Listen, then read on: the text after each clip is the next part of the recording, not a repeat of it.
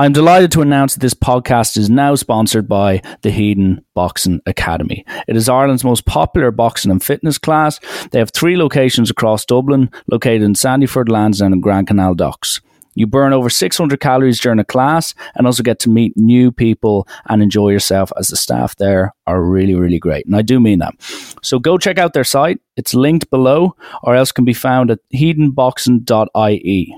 And why don't you sign up for their 10-class program while you're at it? And if you DM them on Instagram or email them through their website with the discount code RALLAN, you will get 10% off the usual price. So how's that for a deal? All you got to say is RALLAN and you get 10% off, just like that. First 10 classes, 10%. Great deal. So get involved, get fit, and bring some positive energy to that place. I'm telling you now, you will not regret it. It's great for whatever fitness goals you have. Just go, use the discount code, and thank me later. Okay? You will enjoy it, and you will keep going.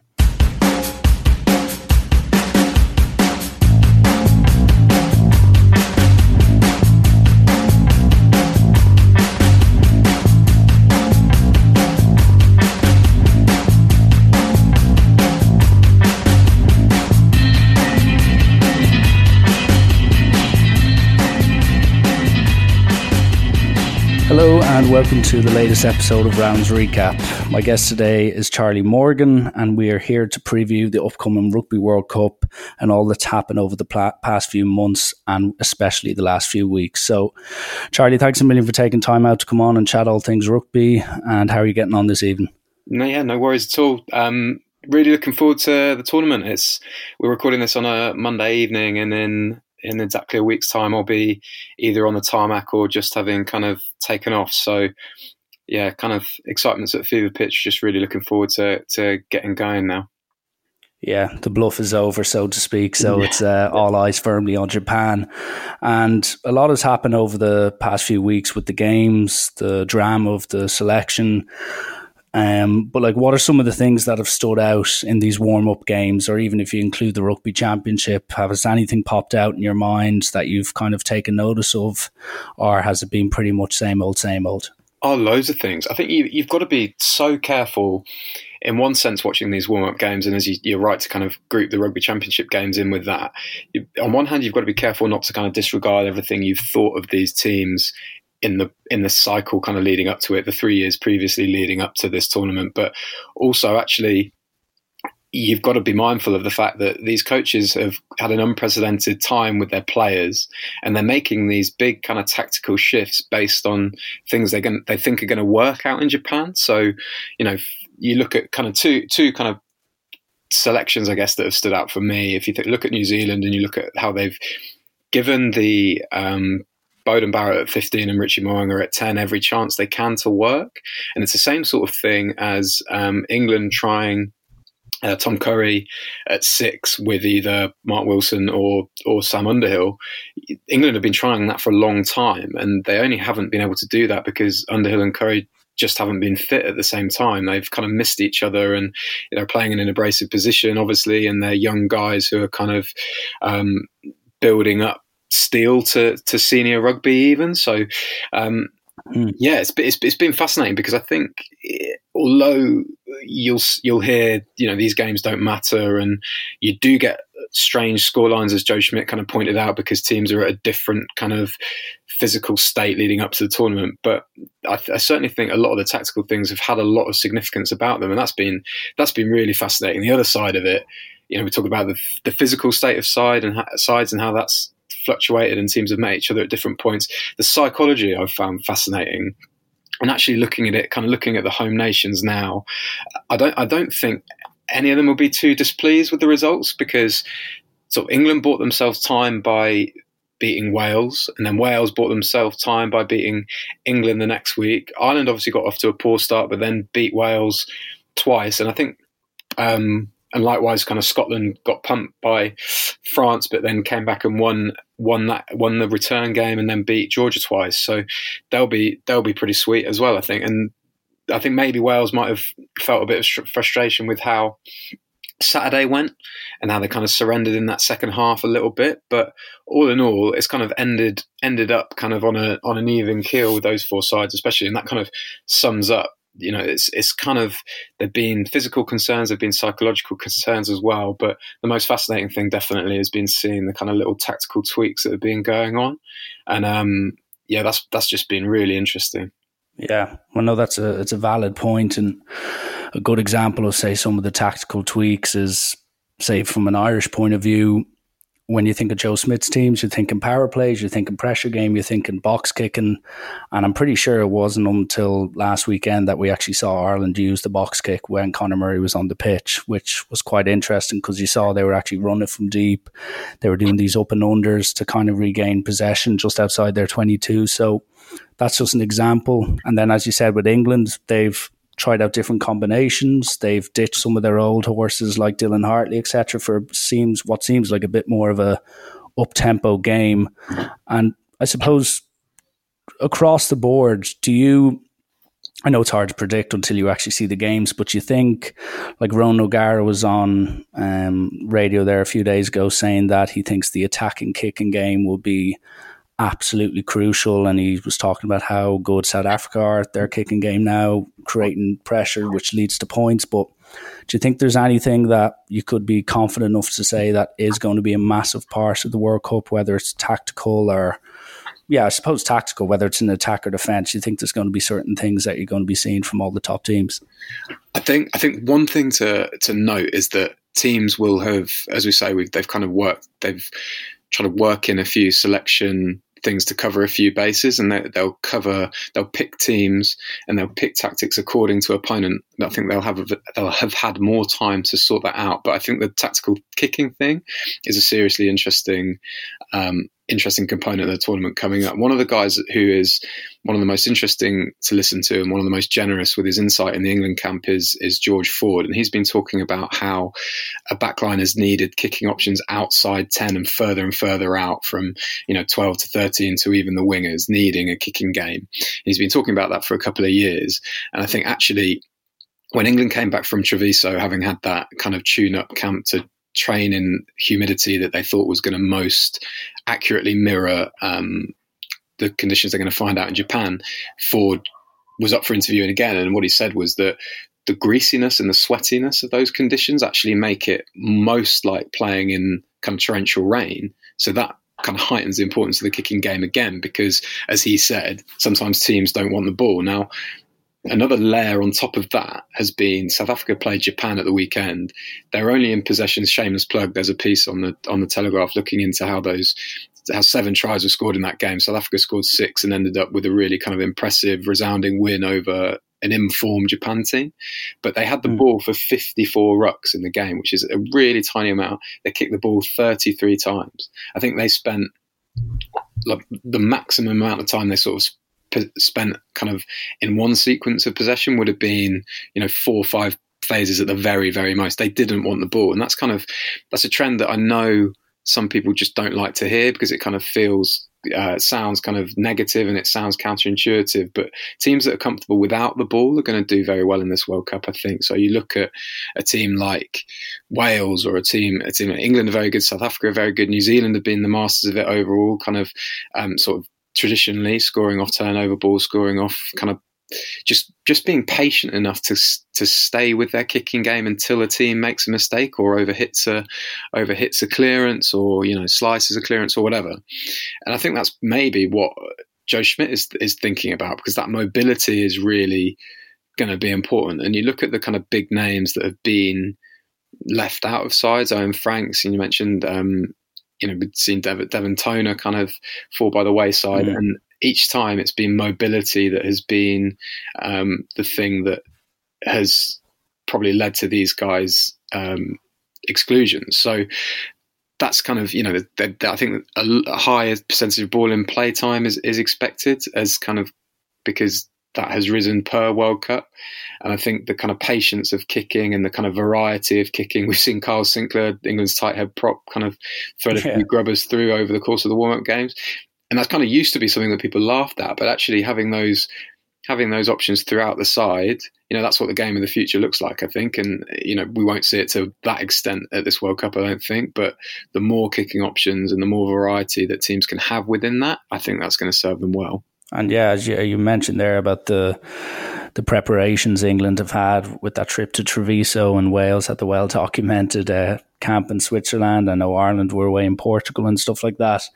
And it's right to point out that the weather's going to play an absolutely massive role, because the humidity is going to make ball conditions, ball handling twice as tough. And as you said, it's going to fatigue players twice as quick. And then, as you pointed out, people like Dev Toner might not be the quickest, might be more suited to a more kind of UK-based game where it's a bit slower, a bit more set piece. So it is an interesting point. And to be a bit more specific on England themselves, because it's hard not to take note of what they did to Ireland a few weeks ago. I know it's not the be-all, end-all, and I think both teams will agree with me on that. But like, where do you think England are? It seems like they've maybe taken a step or two from the Six Nations, where they've showcased, especially against Ireland and Twickenham, how damaging they can be, both sides of the ball, how they're big ball carriers, whether it's the Vunipolas, Tuolangi, Cokasinga off his wing, but then also the deft touches of Ford, Farrell, and even Daly at 15. Like, where do you think England are right now as a team? Do you still think they're capable of being absolutely 9, 10 out of 10 one week and then maybe 5 out of 10 the next? Or do you think there's a bit of consistency and what's the word for it? A bit of consistency to their performance? Yeah, I think their upside, as you kind of hinting at there, their upside is really, really quite devastating. What we haven't seen in the warm up games. You know what? The first I've been at 2 of their warm up games and 3 overall. So I was at England Wales at Twickenham to start, and I actually thought, ironically, although they shipped nearly 40, they would have shipped 40 Wales if a try for England had been allowed at the end, but it was scrubbed off for a forward pass. I actually thought that was the best Wales looked in the attack, sort of that they looked really dangerous in unstructured stuff. They really gave the ball some air. But England fell into sort of a kind of ominous sticky patch. You know, one of the ones they gave away a few penalties. Their breakdown wasn't as accurate as it has been since John Mitchell, the new defence coach, and kind of back row mentors come in. There was a bit of that, you know, there was sort of hints of that in Cardiff when they lost the next week, and they actually didn't score a try for what is only the 3rd time, I think, under Eddie Jones. And, you know, that was with a 23, although they started, it would have been sort of the team that will play Tonga and the USA or one of those games. It was sort of the kind of the remainder of the 31. What they had 7 out of 8 of their bench were Lions, and they kind of unloaded that bench and still kind of looked a little bit uncertain. For the first half against Italy at the weekend, they looked really uncertain as well, really clunky, kind of trying to play a bit flat, but not being kind of quite as accurate. I think their USP is the Ford Farrell axis. I think they will be at their most fluent when they play that, and certainly at the best, that gives them the best opportunity to use the full width of the field, and also that pushes Tuilagi out to 13, where I've always kind of thought that he's most dangerous. Singer, they've given him time now. They held him back during the Six Nations. His upside as a player, like England's, is huge, and it's just that power that when Tuilagi and Singer are running as part of set moves that are really precisely choreographed, you know, defenders can't drift off them until the ball's gone. So you're always going to have even half a chance, even if it's just to create a one-on-one for someone like Johnny May or Elliot Daly or Anthony Watson on an edge. They're always going to have those chances. So this is a fairly long-winded answer. I don't think they've been tested, and I don't think they will get tested until those 2 games against Argentina and France. So there's going to be time for hype to build up, which is the really interesting thing about kind of covering them is, you know, whatever happens, they're going to beat Tonga, they're going to beat the USA, and it's going to be a month or so until they're really tested for a concerted period of time in a game, I feel. So, you know, whether they're steeled for that is a different thing, and that's going to hold the key for the rest of their World Cup.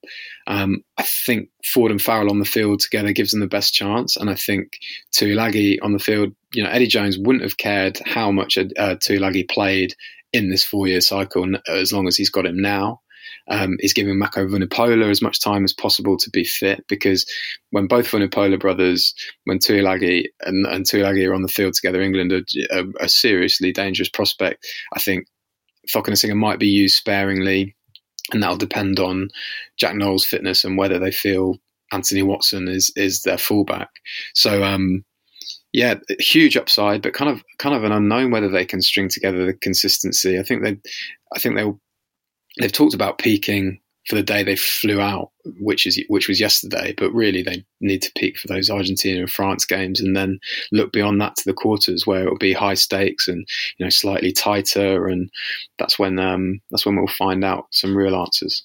I suppose just two quick things on the England squad is, well, first of all, because it's relevant here in Ireland, there's still a lot of debate about people being left home, and only a few weeks ago I had Alex Good on and he was chatting about the disappointment he had after such a successful year.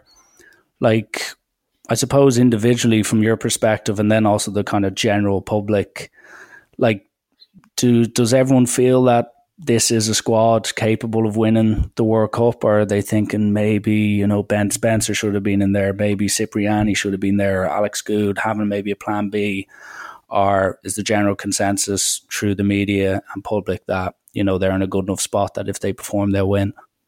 I think England are in a good enough spot with the people they've picked to get to a semi-final, and I think all bets are off. I think with the inherent nature of the English game, with 12 clubs and with that huge competition, huge player pool, you're always going to get doubts over whether somebody could add a little bit more. And Cipriani kind of, and Good, I'd say, and Spencer. Those are three kind of really pertinent people you've picked out because they offer something a little bit different. Someone like Dan Robson maybe as well at scrum half.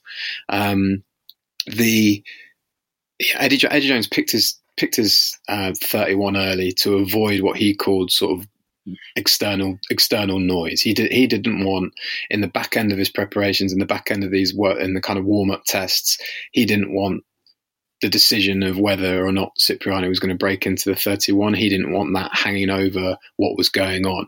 He didn't want people like Alex, who you mentioned there, Danny Kerr, Chris Robshaw, Dylan Hartley. They were taken out of the equation very, very early, even before the kind of next cut, even before the kind of cut from whatever it was, 38 to 31, and then the 31 was made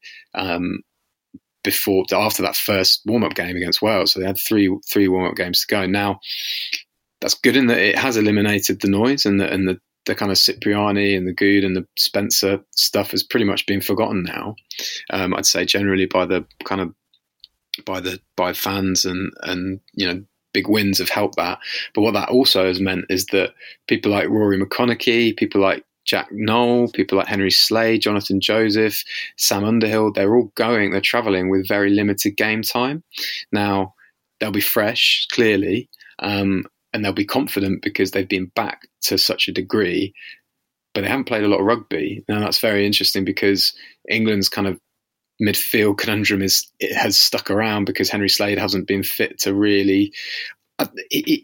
He had a good Six Nations, Henry Slade. I think he could have been more assertive as that second receiver outside Farrell.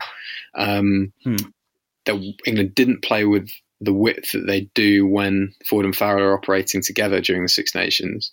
I think maybe had he been given a chance during these warm-up games, he could maybe have shown that he could do that. And then we're going to the World Cup, and England don't know whether they can play with real width when Farrell's at 10, because without that second distributor that he's so used to, or whether Farrell's in fact at inside centre. So the early squad naming, and you've got to bear in mind how well Eddie Jones has done at previous World Cups, so he knows what he's doing and he's entitled to kind of make these calls himself. It is a double-edged sword as well. So yeah, I guess we'll see. I think to go back to the original question, I think people believe that this squad is strong enough, if they all stay fit and they're fit and firing come those Argentina-France games, that they're good enough to win those two games, finish top, and then win a quarter-final, and then go from there. But there'll always be groans, because that's the inherent nature of having such a big player pool and having a kind of a coach as decisive as Eddie Jones in charge as well. Exactly, and it's important that you mentioned there that Eddie Jones, he made his squad announcement quite early on, and I remember there's a few question marks raised about it. But like if you look at only what happened with, say, the Irish squad, where Joe Smith told the players within 2 hours, I was getting WhatsApp, so pretty much the confirmed squad that was announced the next day, and all the drama that unfolded over the next day or two. Like, it does show you the value in just getting rid of the doubt, getting rid of the vacuum created by the media and the public on social media.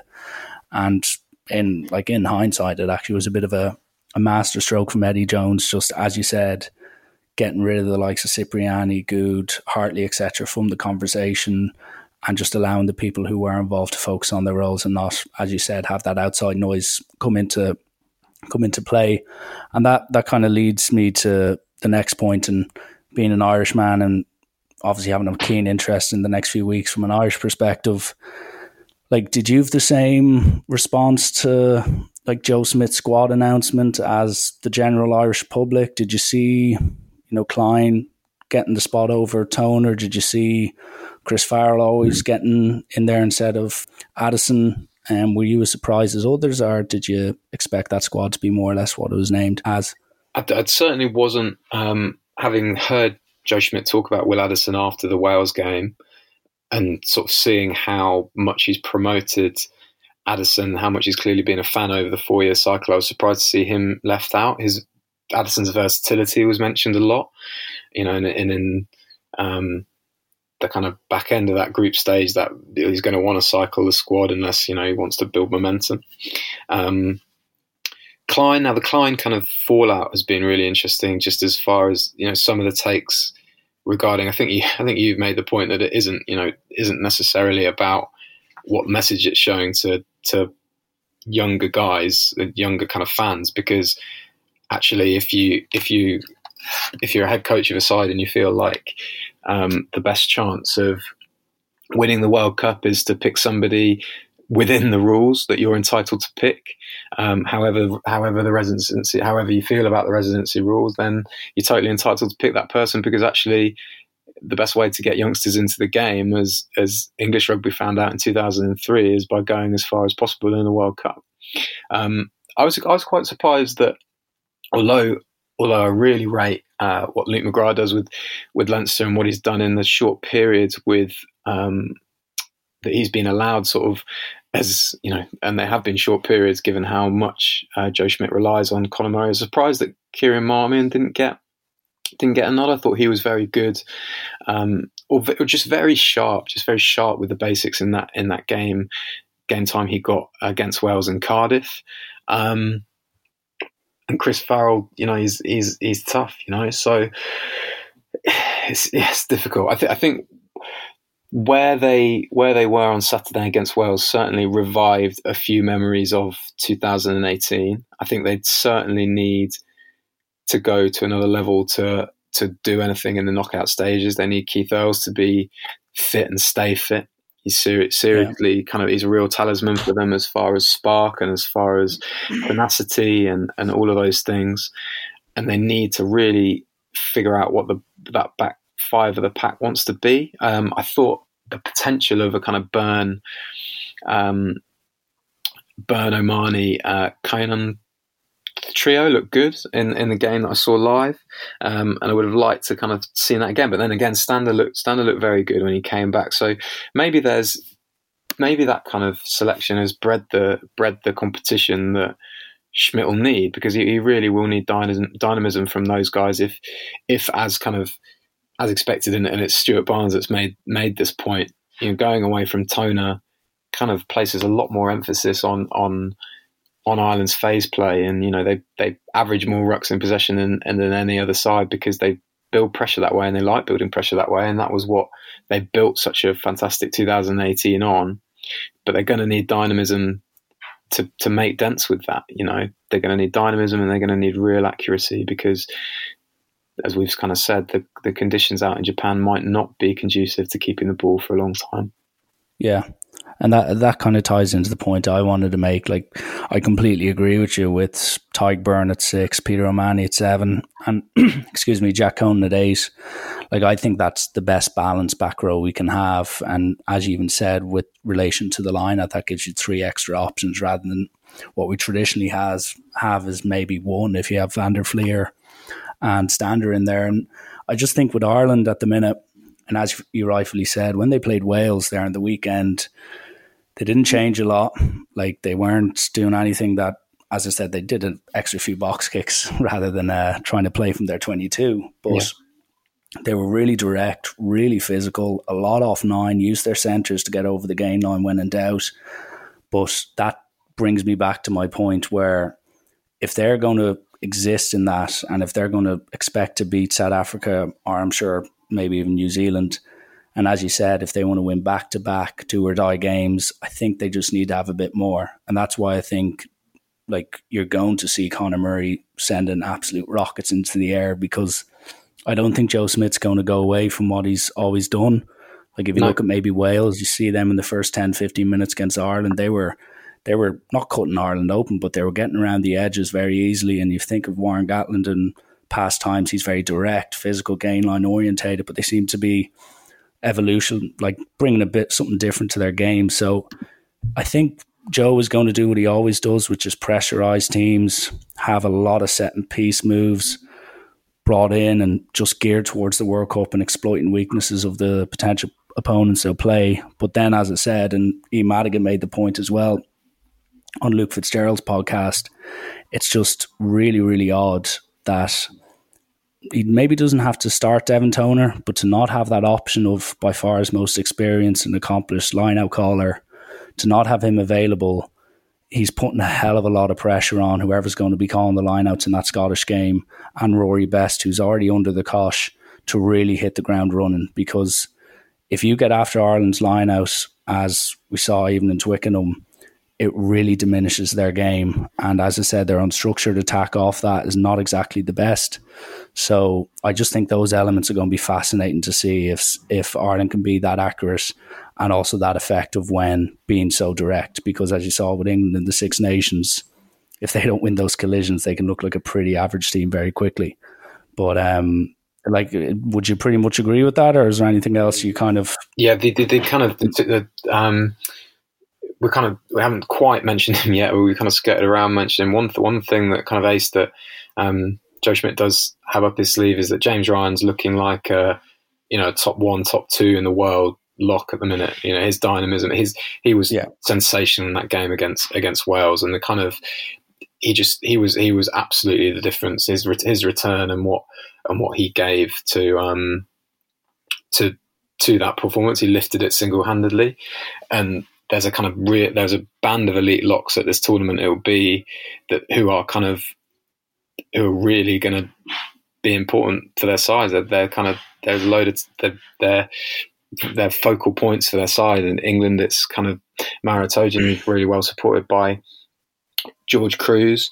New Zealand will have Brodie Retallick tearing down the Titantron like it's the Royal Rumble come the quarterfinal stage when he's fit again. It's gonna be so interesting, and Ryan is just so important. And on the Devin Toner thing, and kind of crunching the numbers the other day, he's featured in the most Ireland games this World Cup cycle. So for Schmidt to go away from him represents a really clinical and a really decisive kind of tactical call that has to do, because coaches need their go-to players. Trust is such a kind of big weapon when it comes to selection, and Toner was clearly so important to this hugely successful period that Ireland have had. So there must be good reason for why he's going away from it. I think the Munster kind of axis at the line out is a big deal. Niall Scannell went really well in the game. Again, I'm talking quite a lot about the game I was at, but it just did seem a bit smoother with Beirne and with O'Mahony, with Scannell. And Rory Best has really struggled, and he's not exactly offering that a huge amount of mobility around the park either. So that has to get better. And So they need that. They need that accuracy, but as we've both said, kind of that little bit of extra dynamism to win those back-to-back knockout games is going to be so important. So yeah, without getting into much detail with every other team in the competition, Charlie, like that's England, that's Ireland. We've even said Wales. They've evolved under Warren Gatland. They're very much a side that, you know, when push comes to shove and when it gets to knockout rugby, with the coach they have and the leaders they have, they'll be right in the mix. But like, how do you view the other teams? I know New Zealand are favourites still. South Africa are pretty much, in most people's eyes, the second favourites. Like, would you agree with them that those two, or do you, like, how I personally feel is I think it's South Africa, England, New Zealand as the kind of top three teams. Then you have the likes of Ireland. Then you have maybe a France.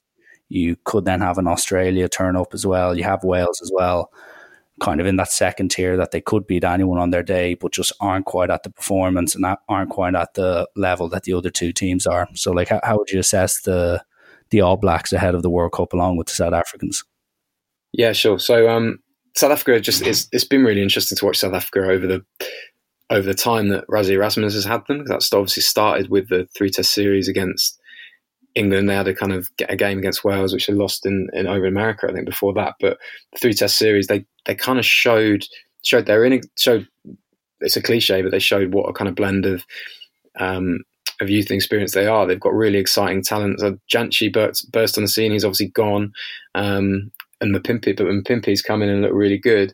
They've got hardened guys like Dwayne Vermeulen in their pack, you know, Khaleesi, Pieter-Steph du Toit, and those formidable locks, Etzebeth, Snyman, Franco Mostert as well. They're really, as you'd expect, you know, really teaked up front, but then they've got the little bit of kind of unpredictability. Faf de Klerk at 9, the new guy, Herschel Jantji's another 9. Colby just looks superb. He's kind of transferred what he was doing for Toulouse, which was magnificent in Europe and in the top 14, and he looks amazing. Sort of as part of that system that looks really good. You know, they've got Am outside centre who's leading the kind of defensive effort, which is really aggressive. You know, they're pressing up in people's faces, forcing these errors. And as I said earlier, kind of they've really thought about the conditions I think that they might be encountering in Japan with the dew and the wet weather rugby, when they're happy to play without the ball, and they're actually pretty formidable without the ball because they're so robust and they force a lot of errors, and they're patient with their kicking game and they're persistent with their kicking game as well. The All Blacks, I think, have gone, you know, it was really interesting. We got a chance to speak to Eddie Jones after they'd lost that game in Perth, and he was very funny. He was sort of saying, you know, you can't read too much into that because of what they're trialling, and what they're trialling, I guess, was the Barrett Mo'unga axis at 15 and 10. They've also had a look at Surveyor and Kane at 6 and 7 either side of Reed, with Surveyor at the base of the scrum, kind of using his kind of super strengths, and actually they're dovetailing really nicely as well, those three. They'll miss Retallick, but they're getting him back for when the kind of the big boy stuff starts around the quarterfinal stage. So yeah, I mean, that group, just to look at that group is really interesting because after they play each other in Yokohama, which is really kind of sets the tournament off with a real bang, they've got Namibia, Canada and Italy. So they'll have to reset for the quarterfinal stage. And, you know, I wouldn't be surprised if, I don't think either of them will be too gutted with a loss in that first game in Yokohama, because I can see them kind of navigating the rest of the group obviously really easily, piling up a load of points, and then resetting for the quarterfinal, because they've got those deep kind of high quality squads to keep competition and training really high and make sure they're really sharp.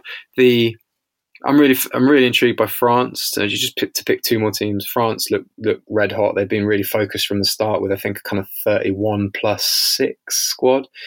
Any side that's good enough to leave out Felix Lambi, as we'll come to later, you know, they must be going pretty well up front. Dupont is on fire at 9, just looks so explosive and so dangerous around the fringes, as Scotland found out. And then another kind of dark horse maybe in Wales and Australia's group is Fiji. You know, we know about their traditional strengths, their offloading, their support play, their explosive athleticism, but what they've really got, as they showed when they beat France in last November, I think, was there's a defensive steel about them, and actually, so in Yato, Mata, Nakarawa, they've got just phenomenal kind of mobile back five forwards. And what's really interesting is actually World Rugby's been working with those emerging nations to lower penalty counts, and I think Fiji have been a big kind of success story of that. So yeah, I think they've probably kind of counted about 11 sides that could reach the last 8 realistically, and then it's all go. And I suppose that leads me on, and as I said, it's a great shout from you with Fiji, and I agree with you with France. I think France on their day, like a few of the other teams we mentioned, are capable of beating anyone, and we know they like a good upset in the World Cup. And as you said, there's been very little disruption to their camp, and they seem very focused, and you just need to look at the names on their squad sheet. They have all the talent to do it. So I suppose the last question I have for you is what everyone kind of wants to somewhat have a predetermined or a predictive answer for, is like, how do you see this World Cup going? Do you have a team in mind that you think, you know what, if they play their best, they're going to win it? Or is there just way too many factors to give a concrete answer?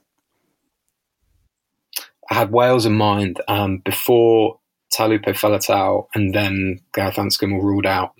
I think that's hurt them just because of that little bit of extra dynamism those two give. Yeah. I think Faletau's one of the very best players in the world, and losing him was just a huge blow, because as good as their back row is, they probably don't have an athlete like him. I think South Africa, I've just been so impressed by how clever South Africa look and how they've stuck in really tough games. I think England would have looked a lot more formidable without the Achilles heel that they've probably shown themselves to have, as far as whatever it is, complacency, concentration, or just being kind of clever enough to work out those really tight test match situations, whether that was in Cardiff or whether that was on the South Africa tour.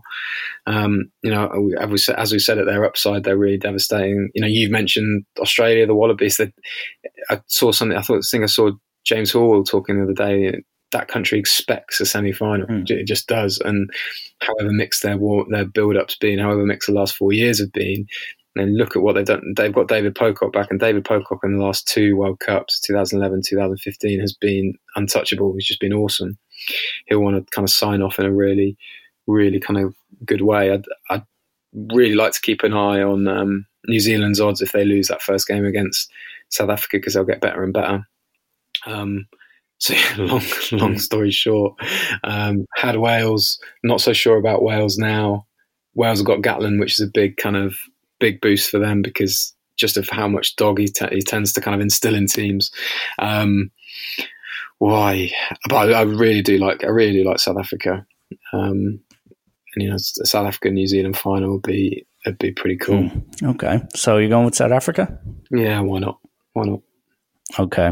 And controversially, my money is unfortunately on England. Wow. Which might please you, but it was bloody caused mayhem with my listener. I just think, that's provided everyone stays fit. Yeah. I think they're the one squad that, if the Vunipolas, if Mako can come back, if Tuolangi can stay fit, if Billy can stay fit, I think they just have the guile and the power that no other side has. And as you said, they have one of the most experienced coaches that knows his way around a World Cup. But staying fit's one thing and getting injured is another, so we'll have to see how that plays out. Yeah, but that's all fair. Lastly is just a few quick fire questions. I've had a few people on Instagram send me questions that they wanted us to try and answer, and the first one I suppose will be a bit of crack is, and as you've said, now you've got a squad together, so the best squad not to travel to the World Cup. Okay, here we go. I'm going to go 15-9. So Alex Goode, Damien McKenzie, Rory Hutchinson, Nani Laumapi, Santiago Cordero, Danny Cipriani 10, Marmion 9, Rob Evans, Loosehead, Plotter Now, hooker, Owen Franks, tight head, Devon Toner and Lombi in the lock. Then a back row of Issa, Coetzee, Faletau. And then my bench is Hartley, Ben Moon, Samson Lee, Will Skelton, Scott Fardy, Reece Webb, Joe Marchant, 22, and James Lowe, 23. Pretty interesting. Yeah. I can't really. The only argument I might have would be potentially Bismarck Duplessis. I know he wasn't in the mix, but still, he's still an uncompromising character. Yeah, I wouldn't be ringing him to tell him he's missed out, even on the. Yeah, I wouldn't be in a hurry to be sending him DMs on Twitter. I'm trying to think any other things. No, like it's amazing that if you put Will Skelton and Scott into that Australia pack, they go from being potentially they could maybe spring a surprise to, my God, they have they really do. Really good, really, really, really good pack. Okay. But if I was to pick my 15, I'd probably go with Moon, Hartley, Franks as a front row, Hartley captain. I'd go Skelton and Toner in the row. I'd go Jerome Kino, Levy, Faletau back row. Looking at probably Ben Spencer and Aaron Crude and halfbacks. I'd probably go Lazowski and Nonu in the centre, and a back three of Chris Ashton, James Lowe and Alex Good. I think that's a pretty effective team if you're asking me.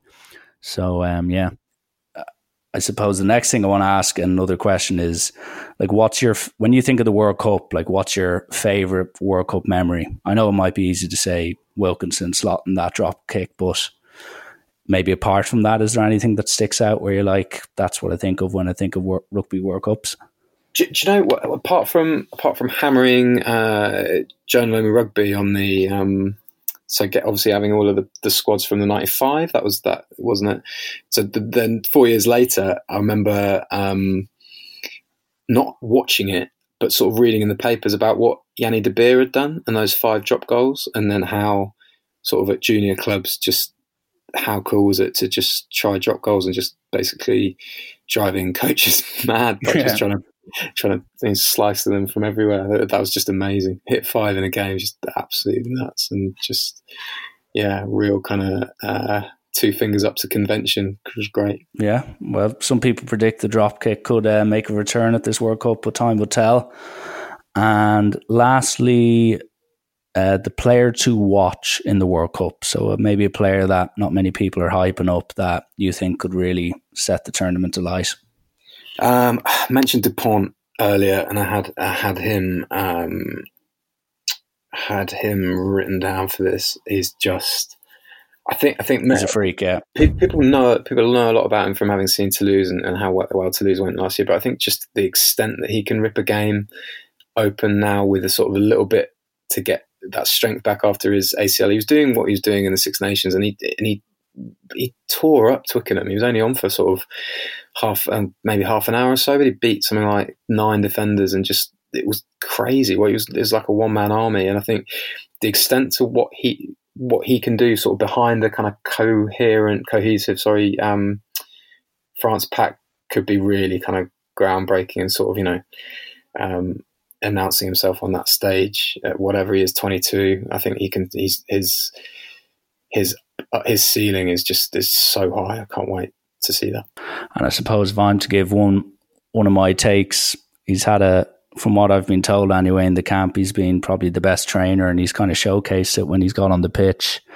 I think if he can stay fit, I think Dave Cocoyne could have a big say on this, especially in Ireland's group. But because how Cian Healy plays is he gives you 50-55 minutes of 100% and then is completely gassed. But if Dave Cocoyne can be a legit option off that bench where he can bulldoze through people and really bring a fresh set of legs, gain line, I think he could be used a hell of a lot in all the big games for Ireland, because as you saw against Wales and stuff like that, he was destructive, to say the very least. So I'd keep my eye on him. He was the bulldog from Munster. Really, really kind of remiss of me to talk a lot about that game in Cardiff and not mention him. He was brilliant. He was absolutely fantastic. So destructive in the loose, and just really clever as well. He chucked a little offload in there to Bundy Aki, and it was just looked so sharp. I normally do sum yourself up in 3 words, etc. But for this, I want you to sum up England's chances in 3 words. Last time it was keep Billy fit. I think they've got to keep Manu fit this time. I think Tuilagi's kind of usurped Billy Vunipola as far as how important he is to the side, and as we've mentioned, kind of however long Jones keeps his kind of gun 15 or gun 23 together and away from mishaps, I think England's chances grow and grow. So keep Tuilagi fit. Yeah, completely fair. Well, listen, Charlie, that wraps it up, and I want to thank you for taking time off, I should say, to come on and chat about all the different sides and the different things we might expect to see. And I'm sure you're looking forward to just going there, obviously, as a journalist and as a rugby nerd, so to speak, but also as a fan, to be able to see the Japanese culture. And as you said, there's so many interesting subplots going into that World Cup. So I'm extremely jealous. I hope you enjoy it. And yet again, thanks a million for coming on to have a chat.